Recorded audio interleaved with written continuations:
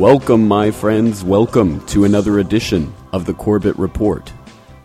I am your host, James Corbett, podcasting to you, as always, from the sunny climes of Western Japan on this 22nd day of June, 2008.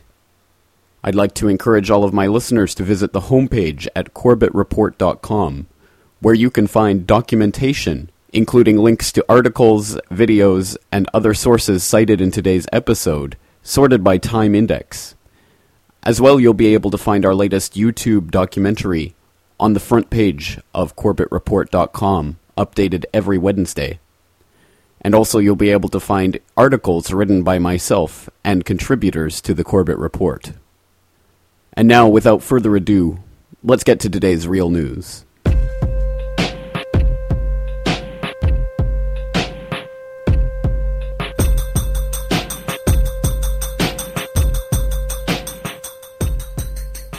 Our first story today comes from BBC News, 12th of June 2008. Scottish Islamic State plotted. Plans to set up a secret Islamist state in Scotland were dismissed by two supporters of jihad, a court has heard. The pair said it could provide a safe haven for those who felt oppressed, London's Blackfriars Crown Court heard.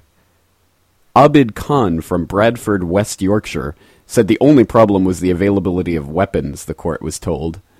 The 23-year-old and three others denied terrorism-related counts of possessing articles or documents. In the dock are Mr. Khan and Sultan Muhammad, 23, also from Bradford, Ahmed Suleiman, 30, from Woolwich, southeast London, and Hamad Munshi, 18, from Dewsbury, West Yorkshire. Jurors heard the state would also be run according to Sharia law and eventually be used as a base to discreetly train for attacks against non-believers. Our second story this week comes from naturalnews.com, Monday, June 16, 2008. U.S. school district to begin microchipping students. A Rhode Island school district has announced a pilot program to monitor student movements by means of radio frequency identification RFID chips implanted in their school bags. The Middletown School District, in partnership with Map Information Technology Corp., has launched a pilot program to implant RFID chips into the school bags of 80 children at the Aquidneck School. Each chip would be programmed with a student identification number and would be read by an external device installed in one of two school buses. The buses would also be fitted with Global Positioning System, GPS devices. Parents or school officials could log on to a school website to see whether and when specific children had entered or exited which bus, and to look up the bus's current location as provided by the GPS device. The American Civil Liberties Union has criticized the plan as an invasion of children's privacy and a potential risk to their safety. There's absolutely no need to be tagging children, said Stephen Brown, executive director of the ACLU's Rhode Island chapter. According to Brown, the school district should already know where its students are. This program is a solution in search of a problem, Brown said. Our final story this week comes from the Tennessee Center for Policy Research, June 18, 2008. Energy guzzled by Al Gore's home in past year could power 232 U.S. homes for a month. In the years since Al Gore took steps to make his home more energy efficient, the former vice president's home energy use surged more than 10%, according to the Tennessee Center for Policy Research. A man's commitment to his beliefs is best measured by what he does behind the closed doors of his own home, said Drew Johnson, president of the Tennessee Center for Policy Research. Al Gore is a hypocrite and a fraud when it comes to his commitment to the environment, judging by his home energy consumption. In the past year, Gore's home burned through 213,210 kilowatt-hours of electricity, enough to power 232 average American households for a month. In February 2007, An Inconvenient Truth, a film based on a climate change speech developed by Gore, won an Academy Award for Best Documentary Feature. The next day, the Tennessee Center for Policy Research uncovered that Gore's Nashville home guzzled 20 times more electricity than the average American household.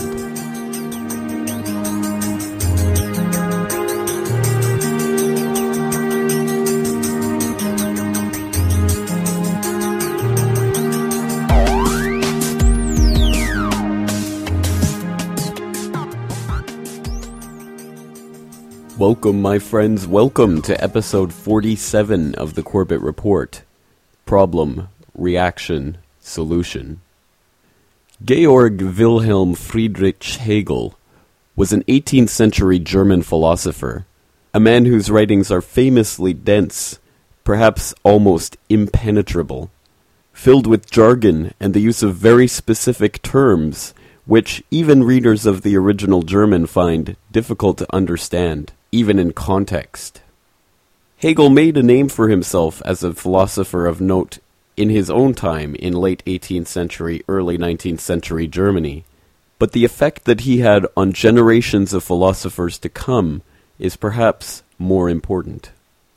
What philosophers in future generations picked up on was Hegel's view of the unfolding of history. Hegel believed that in the natural world, nothing ever really changes. The only thing that ever changes is the Weltgeist, the world spirit. Of course, there's much debate on precisely how Hegel uses this term and intends it to be understood, as there's much debate on many of the terms which Hegel employed in his dense writings. But some have taken him to mean that the entire history of the world has been the unfolding of one idea, the idea of freedom. This idea has been unfolding since the beginning of time, through a system which has become known as the Hegelian dialectic. This system posits that any idea necessarily comes into conflict with its opposite. From this conflict of opposite ideas emerges a solution. That solution then comes into contact with its own opposite, producing another solution, and so on, and so on, and so on. Hegel's view of history, then, is necessarily teleological. It is heading towards a certain destination, that is, the spirit's realization of its own freedom. If all of this sounds confusing, don't worry, it's in large part meant to sound confusing. Let's take a listen to some of Hegel's writings. We're going to listen now to a short clip talking about Hegel's idea of the unfolding or the development of history from his Introduction to the Philosophy of History. Let's listen to this audio recording. The principle of development involves also the existence of a latent germ of being, a capacity or potentiality striving to realize itself. This formal conception finds actual existence in spirit, which has the history of the world for its theatre, its possession, and the sphere of its realization. It is not of such a nature as to be tossed to and fro amid the superficial play of accidents, but is rather the absolute arbiter of things, entirely unmoved by contingencies which, indeed, it applies and manages for its own purposes. Development, however, is also a property of organized natural objects. Their existence presents itself not as an exclusively dependent one, subjected to external changes, but as one which expands itself in virtue of an internal unchangeable principle, a simple essence, whose existence, that is, as a germ, is primarily simple, but which subsequently develops a variety of parts that become involved with other objects and consequently live through a continuous process of changes. A process, nevertheless, that results in the very contrary of change, and is even transformed into a vis conservatrix of the organic principle and the form embodying it. Thus, the organized individuum produces itself. It expands itself actually to what it was always potentially. So spirit is only that which it attains by its own efforts. It makes itself actually what it always was potentially. That development of natural organisms takes place in a direct, unopposed, unhindered manner. Between the idea and its realization, the essential constitution of the original germ and the conformity to it of the existence derived from it, no disturbing influence can intrude. But in relation to spirit, it is quite otherwise. The realization of its idea is mediated by consciousness and will. These very faculties are, in the first instance, sunk in their primary, merely natural life. The first object and goal of their striving is the realization of their merely natural destiny, but which, since it is spirit that animates it, is possessed of vast attractions and displays great power and moral richness. Thus, spirit is at war with itself. It has to overcome itself as its most formidable obstacle. That development which in the sphere of nature is a peaceful growth, is in that of spirit a severe, mighty conflict with itself. What spirit really strives for is the realization of its ideal being. But in doing so, it hides that goal from its own vision, and is proud and well satisfied in this alienation from it. Now, I've included a link not only to that audio clip itself in the documentation list for today's episode, but also to the text of the Introduction to the Philosophy of History, so you can go over that passage in writing, because if you're like me, it will probably take multiple rereadings of that passage to come to a deeper understanding of what's being conveyed there. But as an extract, I think it did contain a pretty good representative sample of Hegel's thought on the unfolding of history, including how the entire history of the world is really only the theater for the development or the unfolding of the spirit, and how the history of the world is really only the development of a spirit at war with itself in order to come to a self-realization.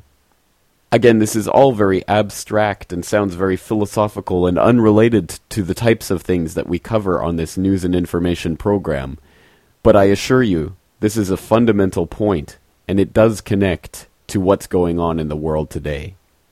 In Hegel's terminology, the dialectic, or that process of the unfolding of the idea at war with itself, rests on the terms thesis, antithesis, synthesis.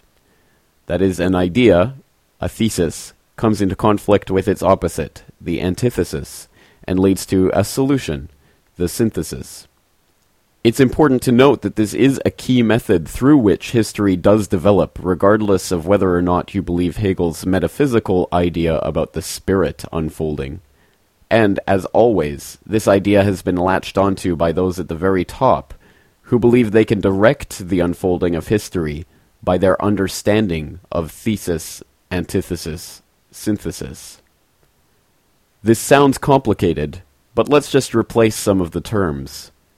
Problem, reaction, solution. What is problem, reaction, solution? And how do the elite use it to direct society?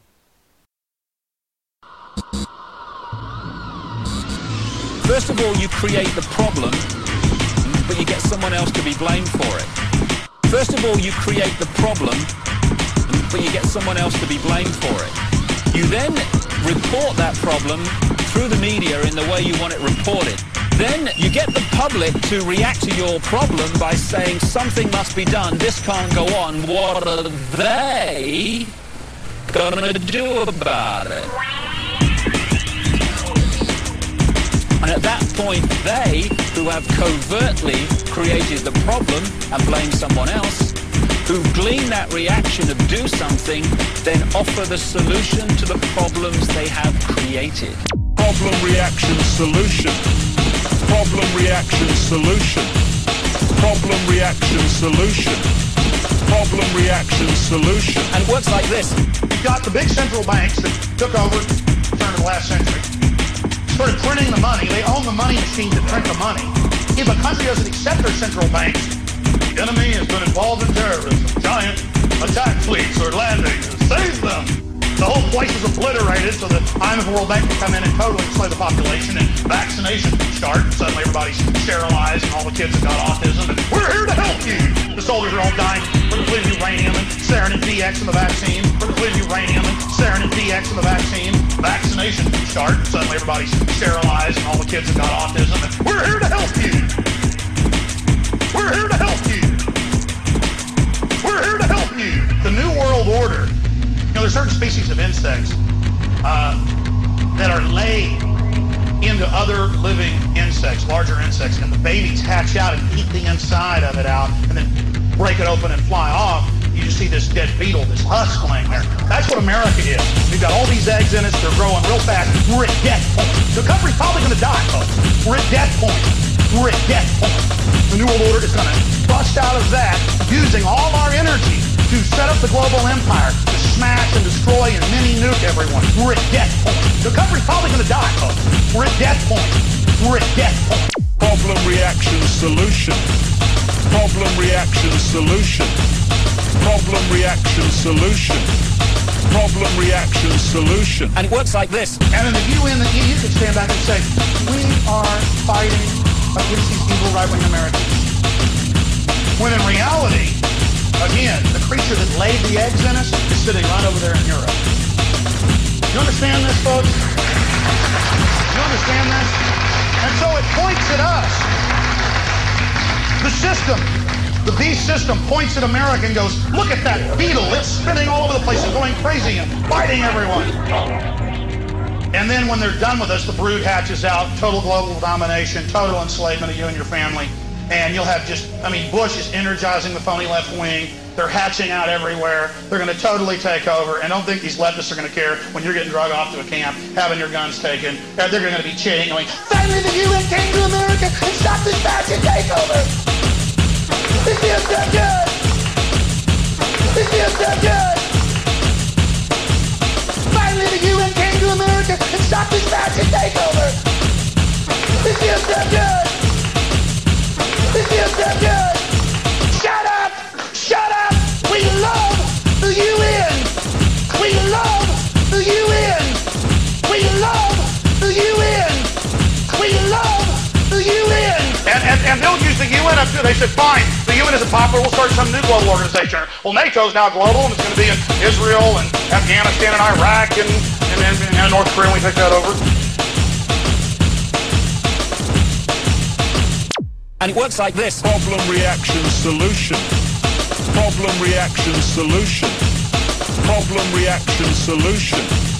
Problem, reaction, solution. We're fighting a push by a scientifically crafted dictatorship that is sworn to dehumanize you and your family. That entertaining and informing clip comes from something of a YouTube legend known by the handle of Nuff Respect.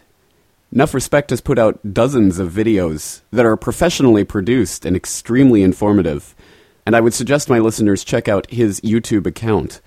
I'll include a link to that video which I just played, as well as Nuff Respect's YouTube account in the documentation list for today's episode. Problem, reaction, solution.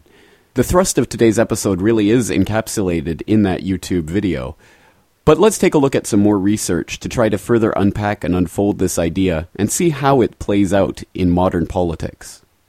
I'm going to read a passage from a book called Order Out of Chaos by Paul Joseph Watson, which is available from prisonplanet.tv.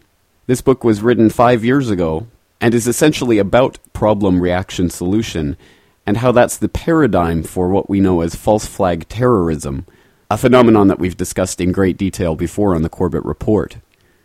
This helps give some of the philosophical background to false flag terrorism and how it operates. I read now from a passage from Order Out of Chaos entitled Understanding the Hegelian Dialectic. Quote, Georg Wilhelm Friedrich Hegel was born in 1770 in Germany and became a successful philosopher of the mind, history, and religion during the 1820s. Although the Hegelian dialectic today manifests itself differently to how it originated under Hegel, the founding principles remain. Hegel proposed that all spiritual, intellectual, and historical development, whether negative or positive, progressed from the outcome of two opposing ideals. Thesis clashed with antithesis, and this produced synthesis. The modern-day application of the dialectic is used by the ruling elite to create mass groupthink that enables them to further their agenda without opposition. In its simplest form, it is brainwashing. In the past, the dialectic has been used to manufacture war. Both the Bolsheviks and the Nazis were funded and supported by the global elite. These two forces were then made to clash in order to foment the chaos of World War II. The widely used term amongst researchers today is problem-reaction-solution, and the tactic is mainly used to oppress populations, advance the police state, and further the geopolitical aims of the New World Order. It works like this. The manipulating body covertly creates a problem, and then directs the media to incessantly focus on it without recourse. Remember, you only need to control the top of the pyramid. Most media coverage is an exercise in regurgitating what the big newspapers and TV stations are reporting. The problem could be anything: a war, a financial collapse, a rash of child abductions, or a terrorist attack. The power of the media can create the false perception that a big problem exists, even if it doesn't. An example would be the child abduction epidemic during 2002, which was dramatized by the media, even though official figures confirm that child abductions have been decreasing yearly since the 70s. Another example is the SARS epidemic of 2003, which was a story created solely out of media hype. SARS killed a few hundred in a few months at time of press, while the common flu kills 250,000 a year. Once you have created this problem, you make sure that an individual, a group, or an aspect of society is blamed. This then rallies the population behind a desperate lunge for a solution to the problem. Something must be done, they cry in unison. The people that created the problem in the first place then come back in and offer the solution that the people demand. Remember, the people screaming for a solution do not know that the problem was artificially created in the first place. The solution to the problem is always a further curtailment of freedom and an advancement of one or more aspects of the New World Order agenda, whether that is geopolitical expansion, new laws, or the implantation of new societal worldviews. Let's look at a few examples. A terrorist attack hits America. Even though authorities claim they had no possible inclination that such an attack would happen, the culprits for the attack are named within hours of the event before any type of investigation has been concluded. The pictures of these culprits and their leader are flashed ad infinitum on worldwide television, therefore immediately providing the official version of events. The horror of the attack is so substantial that people immediately call for a restriction of personal freedoms and a foreign war to stop it from happening again. In the weeks and months that follow, the government of America restricts personal freedoms through legislation and launches a foreign war. I just described September 11th. A government arms a small country with chemical and biological weapons, which it then uses against another country.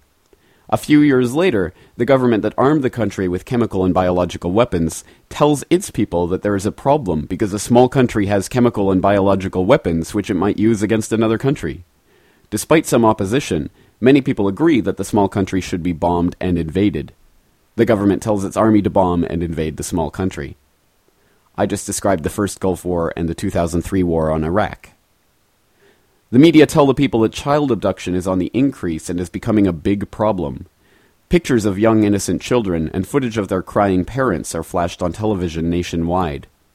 The tragedy of these events is so heart-wrenching that people immediately call for parents to be licensed, stronger power for the emergency takeover of communications to alert people when a child is abducted, and implantable microchips that can track children for their safety. The government introduces emergency legislation, and a government-affiliated company announces that they have developed an implantable tracking chip. I just described the child abduction flap of 2002. Understanding the problem-reaction-solution paradigm and how it is being used to steer the world towards a prison planet is the basis of this book. The name of the game is Order Out of Chaos. Keep this system in mind as you digest each piece of information, and the reality of modern-day developments will be revealed before your eyes." End quote. Continuing, I read from Chapter 2 of Order Out of Chaos, entitled The History of Tyrants, A Lesson from the Past. Quote, "History is replete with examples of tyrants, dictatorships, and even apparently accountable governments using the Hegelian dialectic discussed in the introduction. None of them can resist killing innocent people to further a political agenda. In this context, ruling authorities, in order to ruthlessly centralize power into their own hands, have used a tactic conventionally ascribed to terrorists. Nero fiddled while Rome burned. Nero Claudius Caesar was, by far, one of the most infamous Roman emperors ever. His rule of Rome lasted from AD 54 to 68. A little-known fact is that Nero actually began his reign as a fairly popular leader, banning capital punishment, reducing taxes, and letting slaves bring lawsuits against their masters. However, after around 5 years, Nero's temperament fell apart. His senior advisors began to die, and his overbearing ego came to the fore. Absolute power began to corrupt absolutely. Even before Rome burned, Nero passed a series of treason laws which put anyone to death who was considered a threat. This enabled him to eliminate his political rivals, and even his own wife and mother.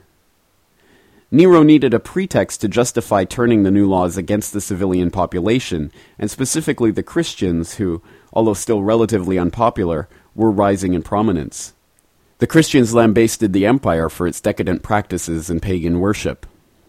On the night of July 18th, 64 AD, a fire started that would, after a week, turn 70% of Rome to ash. Historians differ as to whether or not Nero was actually in Rome when the disaster began. Certainly, Nero returned to his palace as the fire roared at its peak. He composed poetry and sang as his people burned to death. This is where the saying, "Nero fiddled while Rome burned," came from. While Nero fiddled, he had ordered his guards to patrol the streets, making sure efforts to extinguish the blaze were thwarted. Attempts to do so were prevented by Nero's menacing gangs. Torches were openly thrown in to fan the flames, by men crying that they acted under orders. These actions caused a rumor to circulate the city, namely that Nero himself had started the blaze. Whether he had given the order to start it or simply let it burn is debatable, but the consequences are not. Nero immediately blamed the Christians for setting the fire. His only evidence was that Christians had identified other Christians as the perpetrators.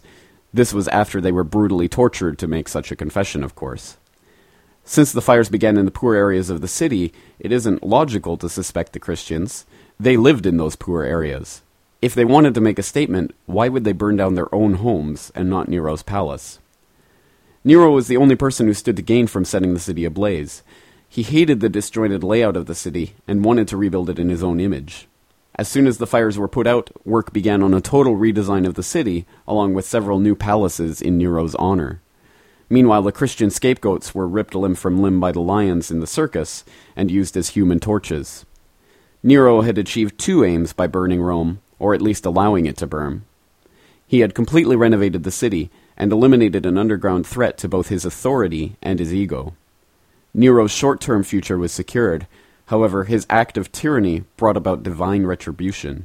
The horrific treatment of the Christians turned them into martyrs, such as Peter and Paul. The people of Rome began to sympathize with their suffering, and Nero's empire self-destructed after his suicide in AD 68. Diocletian's unity in the empire. The Roman Emperor Diocletian came to power in 284 AD. He was an army general with a repressive disdain of his subjects. Diocletian ran his government as a general runs an army, giving orders and expecting them to be carried out. He believed that only severe restrictions on personal freedoms could bring order to the empire. By 301 AD, after the conclusion of conflicts with the Germans and the Sassanids, Diocletian needed a new enemy to justify his tyrannical form of government. At the same time, the emperor declared the economy to be in crisis and implemented astronomical taxation increases. Amongst the people there surfaced a gradual unrest towards Diocletian's economic policy. The emperor needed a new enemy to regain the support of his pseudo-slaves. After the earlier successful persecution of the Manichaeans, Diocletian slowly turned his head in the direction of the Christians, his thumb pointing down. This came despite the fact that he had largely ignored them for the past 15 years. Across the empire, Christians made up around 10% of the population, their number having doubled in about 50 years. 2 kings had been converted, the king of Osroene in northeastern Mesopotamia and the king of Armenia. Christians were serving in Rome's armies, and they were working as civil servants in local government or in lowly positions on the imperial staff. Diocletian could see his scapegoat. In the autumn of 302 AD, Diocletian visited Antioch in Syria for an official engagement. Prior to this, of course, there had to take place the customary pagan sacrifice.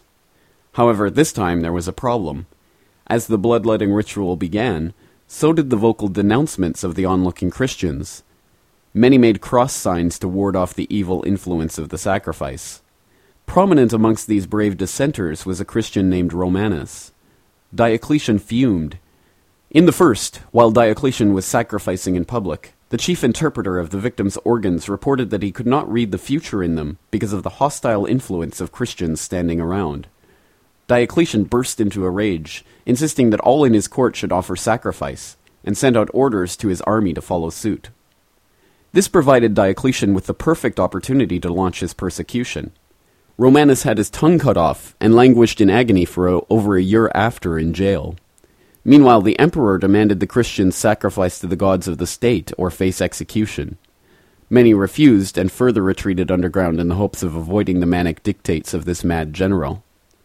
Diocletian's vice-emperor, Galerius, didn't have a hard time in persuading him that if a palace were just to burn down, Diocletian could really accelerate his crusade against the Christians. Just by coincidence, twice within 16 days towards the end of February, Diocletian's palace in Nicomedia burned. The Christians were immediately blamed. A monumental crackdown then occurred as Diocletian issued 4 edicts against the Christians. Christian assemblies were forbidden, Bibles were confiscated and burned, and churches were destroyed. Christians were torn limb from limb in the arena, the animals goaded on by a mindless population who had accepted at face value the guilt of the Christians. Others were imprisoned and offered release if they appeased the emperor's sick pagan bloodlust and made one sacrifice. The majority refused, yet Diocletian wanted disunity within the Christian ranks, and so had some marked down as having made a sacrifice, even though they didn't. The purges slowly and intermittently dragged on into the year 305, but by now the Christians had become too numerous across the empire to be wiped out. The despot Diocletian retired through illness in 305 AD. The vice-emperor in the east, Galerius, began a joint rule of the empire with the vice-emperor in Rome and the west, Constantius. Constantius died in battle in 306 AD, and his son, Constantine, succeeded him. The thousands of Christians butchered by Diocletian in the purge had not died in vain. Constantine was to change the world by becoming the first Christian emperor. Balance of power. Hitler and the Reichstag. Adolf Hitler knew that he could never overthrow the existing German Republic and name himself Führer without the aid of a carefully stage-managed crisis. In early 1933, the German Weimar Republic was awash with different parties lobbying for control. Although the Nazis had the majority, this was not enough to give Hitler the unchallenged and unaccountable office he craved. Furthermore, the Nazis were losing momentum in the months preceding the election, which was set for March 1933. When Hermann Göring took control of the Prussian state police, he replaced officers loyal to the Republic with officers loyal only to Hitler. These SA and SS were trained to despise so-called enemies of the state, and after raiding communist headquarters in Berlin, they acquired a full roster of Communist Party members. The roundup list was already in place. Hitler had erected the police state he would later put to use in anticipation of the imminent burning of the Reichstag.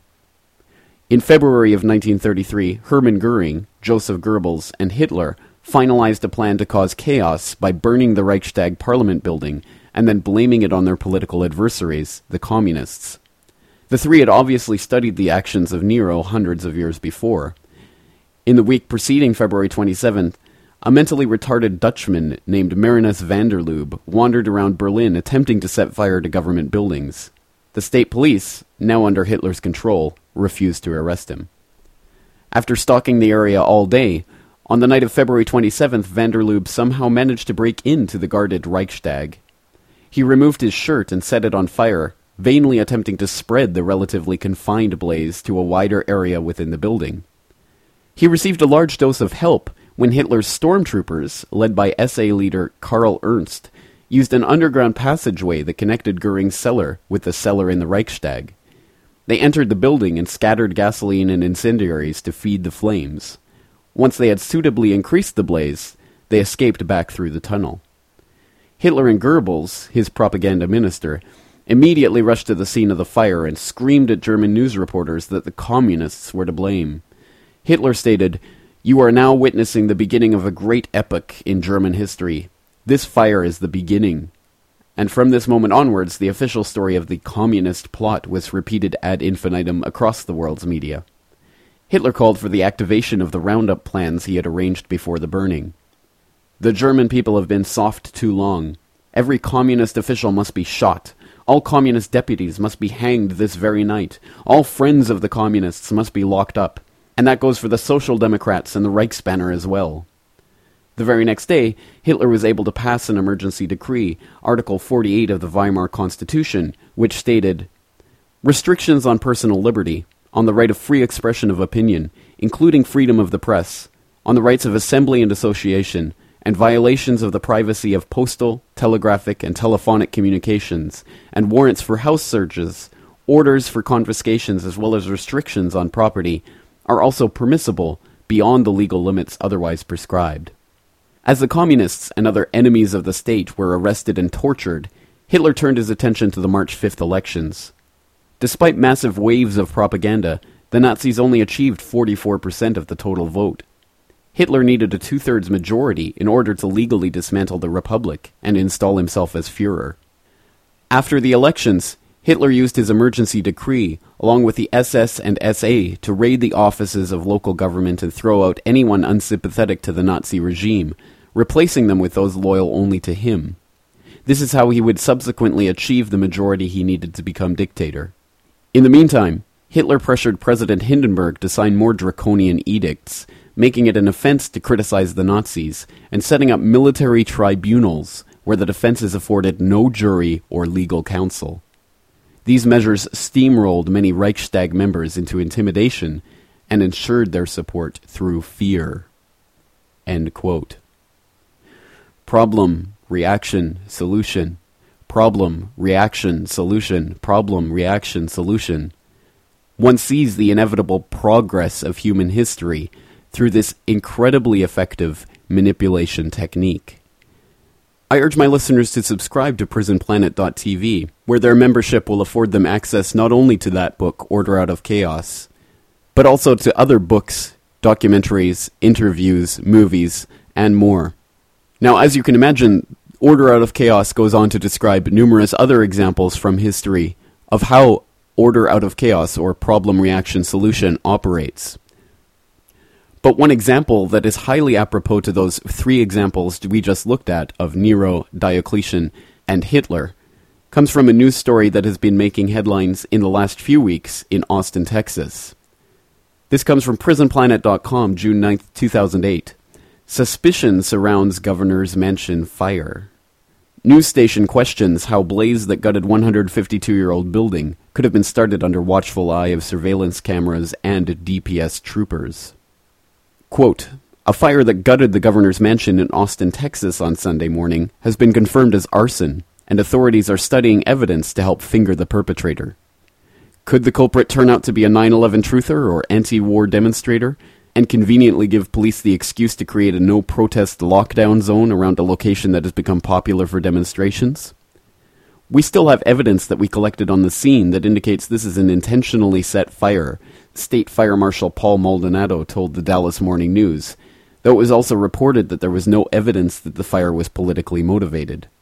Having personally visited and held demonstrations in the vicinity of the building on many occasions, Alex Jones remarked that security is watertight, and that individuals are approached and questioned as soon as they get near the building by Austin police. For someone to have started a fire both inside and at the entrance of the building, as some reports indicate, is virtually impossible, according to Jones. On his nationally syndicated radio show today, Jones speculated that the fire could have been staged as an excuse to crack down on Austin's vociferously active freedom movement. Local Austin news station KXAN has also noted suspicion expressed by many who are wondering how someone successfully started the fire under the watchful eye of surveillance cameras as well as DPS troopers. Maldonado said authorities do not know where the fire started. DPS troopers were on scene guarding the property when the fire started, according to Captain Paul Schultz of the DPS. Schultz could not elaborate on the number of troopers guarding the property, citing the governor's security measures, according to the report. Officials have indicated that surveillance tapes show just one person starting the fire, but are investigating whether others are involved. End quote. Again, starting fires and blaming it on their political enemies seems to be a bit of a recurring theme throughout history. But fires and even terrorist attacks like 9/11 are certainly not the only way in which the ruling financial oligarchs manipulate society through thesis, antithesis, synthesis. As that passage from Order Out of Chaos noted, the right-left communist-fascist dichotomy was also set up by the financial oligarchs as a way of manipulating society through the 20th century. That both Hitler and Lenin, both the Nazis and the Bolsheviks, were funded by the Western Anglo-American establishment is beyond dispute and well documented, and something that we will be covering in future episodes of the Corbett Report.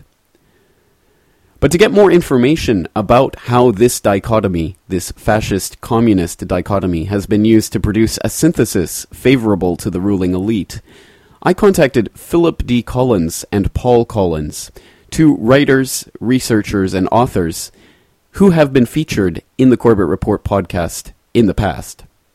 Perhaps their best-known work is The Ascendancy of the Scientific Dictatorship, an excellent study of the way in which the oligarchs have been waging an epistemological battle on the population to establish the scientific dictatorship. We're going to listen to an excerpt from my interview with Paul and Philip Collins, in which Philip Collins discusses the nature of the fascist/communist dichotomy and how that plays into the Hegelian dialectic as a way of manipulating and controlling the direction that society unfolds in. Let's listen to Philip Collins describing that process. Basically, according to Hegel, what you'd have are two ideational entities, a thesis and an antithesis, and those would conflict with one another, and then they would gradually migrate towards a synthesis. Now, what Karl Marx did, Karl Marx latched a hold of Hegel's dialectical theory. He redirected it towards the socioeconomic realm. Now, being that Marx was strictly an atheist, he removed any theistic gloss to the theory whatsoever, and basically turned it into a methodology, a socio-political methodology.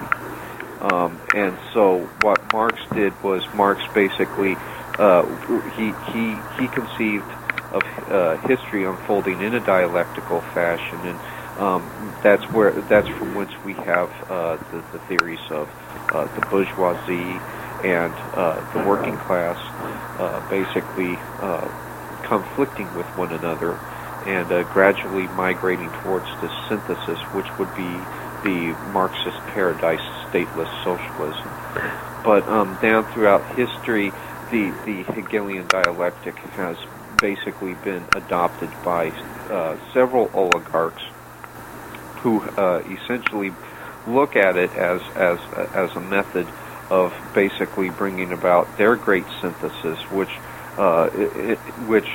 in the end is a one-world socialist totalitarian system. Now, one of the reasons that the dialectic works the way that it does is because the two ideational entities that are pitted against one another, the polar extremes, that the antithesis and thesis, they on some level are fundamentally the same. They're not dichotomously related because they share certain crucial commonalities. And for instance, communism against fascism. That's one of the most well-known Hegelian dialectics. The commonality between communism and fascism is demonstrable in the etymology of the two systems themselves. Communism is derived from the Latin word communis, which means group.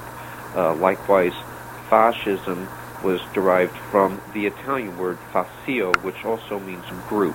And it's herein that you find a key commonality between the two ideational entities, and that commonality is collectivism, the exaltation of the collective, and the subordination of the individual to that collective. So it was this commonality basically made the two compatible. And by the way, fascism did have this ostensible observance of private property rights, but those private property rights were basically susceptible to rigid governmental regulation, and as such, amounted to mere pageantry. So really, there was really very little difference between fascism and communism. In fact, Adolf Hitler once candidly confessed to I forget the individual, but he confessed in the book Hitler Speaks that the whole Hermann Röschning. Yes, Hermann Röschning. He confessed that the whole of National Socialism was based on Marx. So, already you see the commonalities of the two ideational entities, and that was what gave way to their eventual migration towards a synthesis. So essentially, that's the background on the Hegelian dialectic. That's how it functions and how it works. Now again, I apologize for the poor audio quality of that recording, and I remind my listeners that they can help to improve our recording quality by helping with the chip-in event on the front page of CorbettReport.com to donate to help raise funds for a new telephone to conduct telephone interviews. But despite the poor audio quality, I hope that the importance of what Philip Collins was pointing out in that interview extract was not lost. Indeed, his point is well taken that the thesis and antithesis in the Hegelian dialectic does not necessarily represent ideas that have no relation to each other. In fact, they have a very strong relation, and at points even converge. Fascism and communism are, of course, just different expressions of the idea of collectivism, which is the natural synthesis in a thesis and antithesis of a dialectic involving those two ideational entities. And indeed, as G. Edward Griffin points out in our newest YouTube documentary, collectivism is most assuredly the system which the elite ruling oligarchs want to impose on us. Again, I would suggest that my listeners check out the entire interview with Paul and Philip Collins, as we go into great depth and detail about the Hegelian dialectic, and we also talk about Paul and Philip Collins' research. If you'd like to support their research, I highly suggest that you buy their works, including The Ascendancy of the Scientific Dictatorship. Now, in order to find out more about Hegel and where the idea for the dialectic really came from, I turned to Alan Watt, a researcher that we featured in episode 41 of the Corbett Report.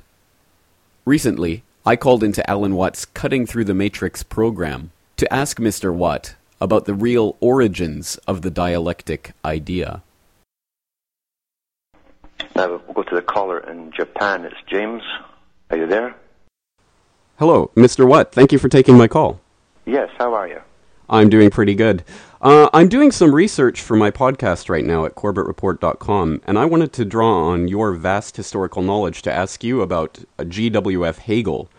Now, your audience is probably familiar with the idea of problem-reaction-solution, by which the ruling oligarchs manage to move society in whatever direction they wish by playing both sides of a crisis and then presenting their phony solution, which, of course, is just their way of pushing society in whatever direction they want. And this is usually traced back to Hegel and the Hegelian dialectic. The thesis, antithesis, leads to synthesis. But I suspect this knowledge is probably part of the ancient knowledge by which the oligarchs have been ruling over free humanity for centuries, if not millennia. And I was wondering, what can you tell us about Hegel and where he might have gotten the idea for the dialectic? Well, Hegel himself belonged to Masonic orders, Rosicrucian orders, and he was heavily backed by, paid just to, he's actually quite mad in some respects. He took fits where he'd have to be locked up for a while inside his own apartment, but he was looked after by some very rich and powerful people who sponsored him to sit and write this kind of material. But you're quite right, he didn't come up with the idea. His whole thing was to try and write in such a way for a new time, a new period, where it would fit together with the coming Superman. That's behind all of these writings, is the coming of the new Superman, which was an actual belief system of the Rosicrucian society. It still is. That there'd be an old man, and through evolution, through scientific means, they could create a new type of perfected superhuman. And the Germans also took that off into the Superman idea. And as I say, ancient societies perfectly well understood it, because all it is military strategy. Military strategy, they plan a battle. The enemy often doesn't know what's going to occur. They say, when we move here, the enemy will then react this way, and then hopefully through the conflict we'll get them to go that way. That's your synthesis. It's always the synthesis that they're after, and they use an action made by them, followed by a counter reaction made by the opposing force, and then they get to where they want to go in the first place. And that was the whole idea of setting up the Soviet system, and to eventually blend, as Lenin talked, with the West. There are no sides in this in actuality. They knew that there's different mentalities within human nature, so they would give us sides to join. Classes were very important to join one side or another. But there was one hand at the top behind this, because it falls under economics. And it's to do with basically the principle of materialism. Both capitalism and communism deal solely in the material world with materials and economics. That's what they're based on. And so the idea was through giving you conflict through oppositions, you will come to an understanding, then a merger, and out of that you have your synthesis, which is to be the New World Order, or as Bertrand Russell said, a world run by experts and bureaucracies. Well, that's exactly what we have. But yeah, Hegel himself was put there, as many of these people are, and sponsored and paid handsomely by very rich, powerful people. Absolutely. In fact, your description of Hegel being sort of locked up in a room and, handled by people above him sounds to me exactly like Marx and the way he was also handled by rich industrialists. You'll find this with all of them. You see, how you make a star is quite easy. You make a star by telling the people you're going to bring forward the star. And you build it up in the media. In those days it was newspapers and magazines. They did the same with Darwin. No one had heard of Darwin. He was unknown. And they wanted to make him a star. And when he eventually came out with his book, he was already made, you see. So they built it up by waving the wand. The public anticipation was geared up. And suddenly he's a star. And then he's boosted by the institutions that already, and the foundations that already were running the world in those days. And they make it so exciting. It's meant to grab the youth, especially with Hegel. And even Nietzsche was the same. Nietzsche was very, very similar, in fact, in temperament. And he also wrapped in the whole Superman theory and the evolution of mankind. That all goes back to Darwinism, which is a chief belief in all high masonry and the high, what we call occultic side of it, which really, it does exist. It's not the little boys at the bottom with the aprons on. It's the big boys at the top with the real story. And it's all, as I say, it's all based on materialism, the concept of material world without any deity looking over you. This New World Order, in fact, will be the worst and the most severe system we've ever seen. We saw that a touch of that in the Soviet system, where they were utterly ruthless. They wiped out millions of people over many, many years, and they went after all religions. It was worse under Khrushchev. Khrushchev persecuted all churches, violently, more so than Stalin ever did. And there's no trial. You're just simply rounded up and killed. And this New World Order, we can see it already. There's no moral background behind it whatsoever. It's based on materialism, a psychopathic type system, and where might is right. And it will be horrific when it all comes down. So if this knowledge already existed centuries before Hegel, why then was it necessary to get Hegel to actually bring this to the public domain? Why is that such an important part of their agenda? Books are written for recruits. It changes the mindset of thousands and thousands of youngsters who get caught up in it and excited, and they become willing workers towards it to help bring it, a society as is envisaged, into actual existence. So to a certain extent, then, people like Marx, who took Hegel's ideas, may have actually been, in their own mind, really sort of acolytes of that idea, rather than to some ancient esoteric idea. That too, but they also did attend the Masonic lodges. A good book to read is one written by Trotsky. It's called My Life. And in that book, he tells you that he joined the Masonic Lodge and that everyone in Russia who was anybody belonged to it at that time. Very interesting. Thank you very much for all of that information, Mr. Watt. Thanks for calling. Alan Watt and his vast historical knowledge can be accessed at cuttingthroughthematrix.com. There are a number of leads to follow from that conversation, but as always, I encourage my listeners to use this information as the basis for their own research. Please get out there, get active, and see how you can apply this principle to make light of current events and historical events. There's no doubt that this is one of the methods through which the masters of war, the puppeteers behind the scenes, control society in their attempt to herd us into the New World Order. But the amazing thing is that by getting informed and by working to get others informed of these key manipulation techniques, they lose their power. This system can only work if we're ignorant of its existence. By understanding how these ideas have been ready presented to us in order for a certain solution to be the natural outcome, we can break free of this left-right controlled paradigm thinking, which will only ever lead us in one direction, that of enslavement, not, as Hegel would have it, the realization of the spirit's freedom. That's all for today. Thank you for joining me, and join me again next week for another edition of the Corbett Report.